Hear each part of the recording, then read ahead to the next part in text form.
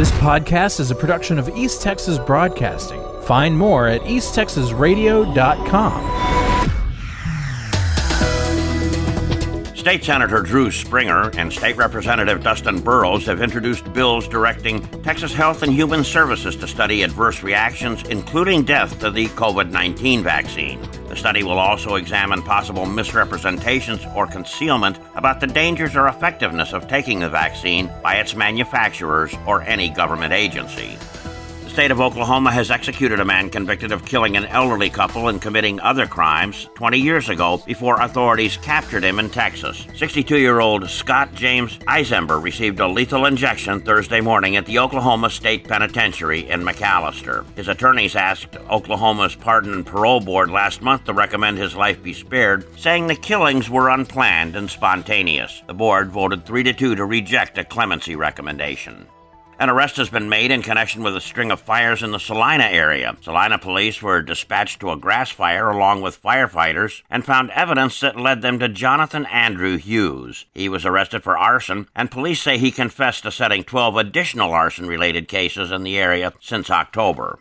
36-year-old Eric William Mather, a.k.a. Truth of Collin County, has been indicted by a federal grand jury for multiple federal crimes involving conspiracy to distribute fentanyl and conspiracy to launder money. Authorities say Mather was selling raw powdered fentanyl and counterfeit pharmaceutical pills laced with fentanyl. During his arrest, a search warrant was executed on his residence, resulting in the seizure of over 2 kilograms of raw powdered fentanyl, over 1 kilogram of fentanyl-laced pills, a pill press, 30 firearms, and luxury vehicles. Mather is allegedly responsible for multiple overdoses in North Texas.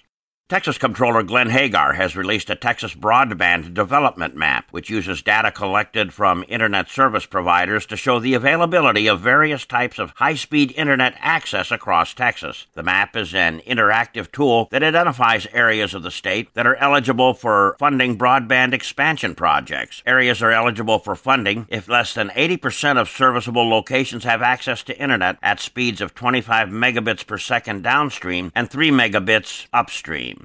A Lone Oak motorcyclist was killed Wednesday afternoon in a single-vehicle crash just east of Sulphur Bluff. The initial DPS report shows that 73-year-old Bobby Wilson was eastbound on FM 71 when he ran off the road going around a corner and struck a concrete culvert. He was transported to the hospital where he died. A Lindale couple has been indicted in connection with a hit-and-run that claimed the life of a woman in July. 24-year-old Ryan Pruitt was charged with accident involving death and tampering with evidence. 27-year-old Carissa Valenzuela is charged with tampering with evidence. State troopers say Pruitt was driving on the wrong side of the road when he struck and killed Esperanza Guillan, who was riding on a street scooter. Waller County deputies say a woman was found decapitated in a small house in a rural area of the county. She's been identified as 21-year-old Angie Diaz. Her husband, Jared James Dykus, has been charged with her murder. Investigators say there had been prior calls of disturbances made from the home. I'm Dave Kirkpatrick. This podcast is a production of East Texas Broadcasting. Find more at easttexasradio.com.